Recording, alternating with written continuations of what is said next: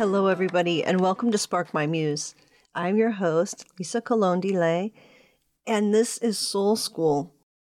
Today, I'm going to do something a little special because Hispanic Heritage Month is nearly here. It runs from September 15th to October 15th in the United States, and it's a time when we celebrate the accomplishments and the lives and the voices and perspectives of Hispanic people that have made great impacts on us, whether those be famous people or not so famous people. Even the word Hispanic is a loaded and sometimes controversial word, and I'm not going to get into the difference between Hispanic, Latino, Latinx, except for very briefly in this episode. It is a little bit difficult to celebrate a Heritage Month when it spans 2 months, half of a month till half of a month. I'm really delighted that Broadleaf Books, the publisher of my book, The Wild Land Within, selected my book in the company of some wonderful authors and books to be celebrated during Hispanic Heritage Month. And so because of that, I'm going to read a little bit of my book that pertains to my heritage, and I hope that you enjoy it. In my book, I use the word Latinx, and that is an English word that in Spanish doesn't really make any sense and is often not very accepted in Spanish for good reason. Latin might be the word used instead of Latino or Latina, which is gendered because Spanish is a gendered language with gendered nouns and gendered adjectives. But for my purposes, speaking to a mainly English-speaking white American audience, the main demographic of the United States, I use the term Latinx because my feeling was that that was maybe the most approachable word, and a word that might also intrigue the reader to read more deeply. If they hadn't heard that word, it might seem novel and it might seem interesting enough to dig in deeper. Should this book ever be translated into Spanish, I would want that to be changed to Latin. So on page 53 of my book, just reading a snippet portion of what I include in here on Latinx spiritualities, I write, Latinx people are no monolith, politically or culturally, and each country within Latin America has its own unique history and ongoing story. Many varieties of indigenous populations exist within Latin American countries as well, and they usually undergo their own forms of oppression and persecution by governmental authorities and nationals alike. Colorism and racism take on their own nefarious forms in Latin American countries as a legacy of European conquest. Those of European ancestry still have most of the controlling interests in terms of property, wealth, opportunity, educational advantage, and political position and power. Generally speaking, Latinx culture is far more collectivist than mainstream Euro-centered North American culture. There is a rich tradition of devotional practice that includes prayer, spiritual and contemplative practices found in the Catholic mystic tradition originating in Spain. I'll stop here for a second to just point out that maybe it goes without saying, but I will mention it, that if a country is considered Hispanic or having Hispanic heritage, it's because the Spanish were involved in their colonization and conquering at some point. In the case of Brazil in South America, they speak Portuguese and they are not considered Hispanic because Portugal conquered them. Hispanic often has to do with the language that is spoken, and often the best way to refer to someone who is of Hispanic heritage is by the country from which they are from. So in my case, I'm Puerto Rican, and I like to be referred to as Puerto Rican. I'm also Latina. I'm also Hispanic. But I am most definitely Boricua. Boricua is the name of the island of Puerto Rico from the natives. People who were called Taíno, which are actually Arawak Indians. Taíno means we are good. When the Spanish came to Puerto Rico, one of the first places they came in the New World, the indigenous people that were farmers on the island were almost entirely peaceful people, and they were trying to indicate to these warriors, to these conquistadors coming to colonize them, we are good. And that sounded like Taíno in the Arawak language. Now we speak of the native indigenous people of Puerto Rico as Taíno. I have Taíno ancestors, and my Puerto Rican ancestors hail from the middle of the island, which has much more Taíno DNA, and the outskirts of the island have a lot more DNA coming from Europe, but especially from Africa, when enslaved Africans came over because of the mass genocide that happened with the indigenous culture in Puerto Rico. And it was thought that the indigenous people were completely wiped out through genocide, although that was probably not entirely true. Of course, there was a lot of intermarrying, and there were some communities, I think, in very remote areas and jungle areas of Puerto Rico that probably were not accounted for. Moving back to the text, Latinx values include family and local community, personalismo y familismo. Familismo pertains to the integral role that the family relationships have in the everyday lives of Latinx people.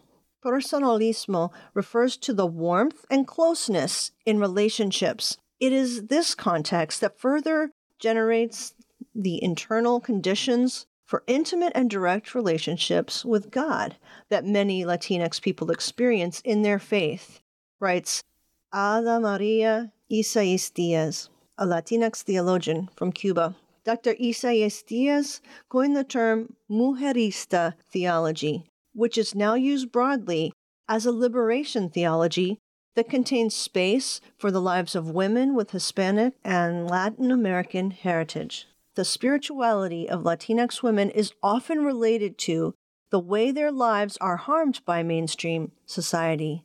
These lives encompass oppressive limits, such as ethnic prejudice, intersectionality, sexism, and economic inequalities. Rather than keeping these viewpoints on the sidelines in our society and in our interests, they must gain mainstream exposure and influence in understanding how we spiritually form and malform. So I write that to say that we have a lot to learn from Latinas. A lot of times, because of their position in society, because of their physical appearance, and of course, Latinas range in all kinds of colors, all kinds of shapes, all kinds of cultures, but many times the poorest and darkest of Latinx women face the most oppression, but it is their voices that must be heard. It is their voices we must make room for the most. It is their voices that bring us the gospel, that must transform us. It is our response to them that is the barometer of how kind or cruel a society we have. And for a moment, I want to read Liberative Theologies from page 55. A Peruvian theologian and Dominican priest, Gustavo Gutierrez, born in 1928, still alive today in his 90s, is one of the key writers and thinkers in liberative theology. Because he has directly encountered the poor who suffer daily, his theological work distills spirituality in action. His are not removed ideas or propositional points of theology common in the academy. His work also explores the nature of God in the context of deprivation, injustice, and oppression. So in Peru, as in many countries in South America, there have been many coups, a lot of exploitation. There's been interference by wealthy countries, including the United States, trying to overthrow governments for their own specific interests. And in the process, the poorest and the most vulnerable have been ground under those wheels and have suffered tremendously. He has a commentary on Job. Gutierrez expounds on unjust suffering as it relates to the contemplative life. In the anguishes of lived-out realities, the lowly people can find God and deeply rest in God, who cherishes them and meets them where they are. The Beatitudes offer counterpoints to life as usual. They offer a kingdom of God life that sees and honors the poor and disenfranchised. This life is not available to the prosperous. Gutierrez explains how we become formed as we speak of God during the agonies and difficulties of oppression. he developed the foundational insight of Latin American liberation theology, which has been called God's preferential option for the poor. To understand the unique contributions of spiritual thought and ways of being from this context, we must unpack this foundational phrase. It captures a sense of the compassionate heart of God that Gutierrez and other liberation theologians further elucidate in their work. The poor that are referred to are the impoverished materially. They will suffer premature and unjust death. They are not resourced. They have no means or connections. They have no real advocacy. And to the powerful, the poor remain statistical and nameless. But the poor are significant to God, says Gutierrez. They must be significant to all who serve Christ, to anyone who considers themselves a good person. For those of us in affluent countries and situations, this should give us pause. Do we give significance to the poor? Do we realize that their lives are forever entwined with ours because God loves them? The word preferential refers to two dimensions, the universal and the particular. Universally, God's love extends to all. In particular, God has a special soft spot, as it were, for those in need. Liberation theology claims that God demonstrates special dispensations of grace to the poor, the downtrodden, and those excluded from a life of material sufficiency. We can find this evidence scripturally numerous times in the care and oversight of the societally excluded and impoverished through the welfare statutes in the Levitical laws, in the many stories featuring underdog heroes in the Old Testament, and in the incarnation of Christ as the underprivileged Yeshua, the Jewish peasant from the backwaters of Nazareth. In Spanish, the word for option connotes a meaning that is closer to the English word for commitment.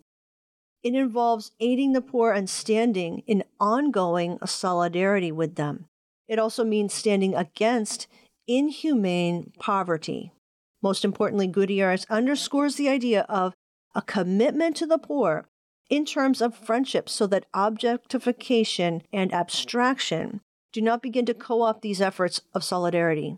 He says, when we become friends with the poor, their presence leaves an indelible imprint on our lives, and we are much more likely to remain committed to help them. Gutierrez articulates how true liberation has three main dimensions in the internal and external worlds. First, it involves political and social liberation, the elimination of the immediate causes of poverty and injustice. Second, it involves the emancipation of the poor, the marginalized, the downtrodden, and the oppressed from all, quote, those things that limit their capacity to develop themselves freely and in dignity, unquote. Third, it involves liberation from selfishness and sin, and a reestablishment of a relationship with God and with other people. Those are just some snippets from my book, The Wild Land Within, Cultivating Wholeness Through Spiritual Practice, by Broadleaf Books. And if you haven't gotten it already, I hope that you will go get it right away, as well as some of the other authors featured during Hispanic Heritage Month. I thank you, Broadleaf, for featuring my book and the other ones. These stories and voices and perspectives, I think, are extremely critical in our times to learn from. As I speak to you now, I'm returning to Puerto Rico this week to help with emergency preparedness for the hurricane season, which is upon us right now. And whether we have a major bunch of storms or a major hurricane, emergency preparedness is always an issue on the archipelago of Puerto Rico.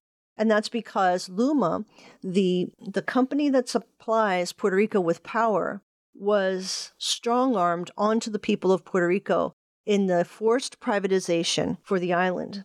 This has increased the cost of electricity more than 3 times what it was, but given the people very erratic power. So the power can just go out, and sometimes for hours, sometimes for days, not because of a storm, but just because of failures in the system. The contract was handed out to a Canadian-American company that really didn't know what they're doing. The company doesn't not even speak Spanish in their press conferences and really has no business being there. The people there do not want them, and there is a continual battle about what is going to happen with Puerto Rico because the U.S. government keeps forcing Puerto Rico into situations that are not beneficial, and yet Puerto Rico has no representation or power to change their fate. They have been assigned managers for an austerity program, and they are under the thumb of the U.S. government. What some of us do as Boricua is we fight for our country. We are American citizens, yes, but we are oppressed, and we know that the government is not coming to help us. We must help ourselves. And it's very hard because there's not a lot of money in Puerto Rico. There's not a lot of resources. And what comes to Puerto Rico is much, much more expensive than what you can get almost anywhere else. So if you think about me, you think about Puerto Rico, please pray for us. Please send your donations in where you can. You can send donations to Mi Patria. I will have a way for you to send donations to the organization I'm volunteering for. I volunteer for them all the time, but I will be boots on the ground volunteering for them in October. And I thank you for your kindness, your consideration, and your concern. Because sometimes it's very lonely fighting a giant, fighting when there seems to be no solution in sight. But it is literally life or death in many cases. I thank you so much for listening, for caring, for celebrating Hispanic Heritage Month with me and all my fellow Latinos y Latinas y Latine. Adios.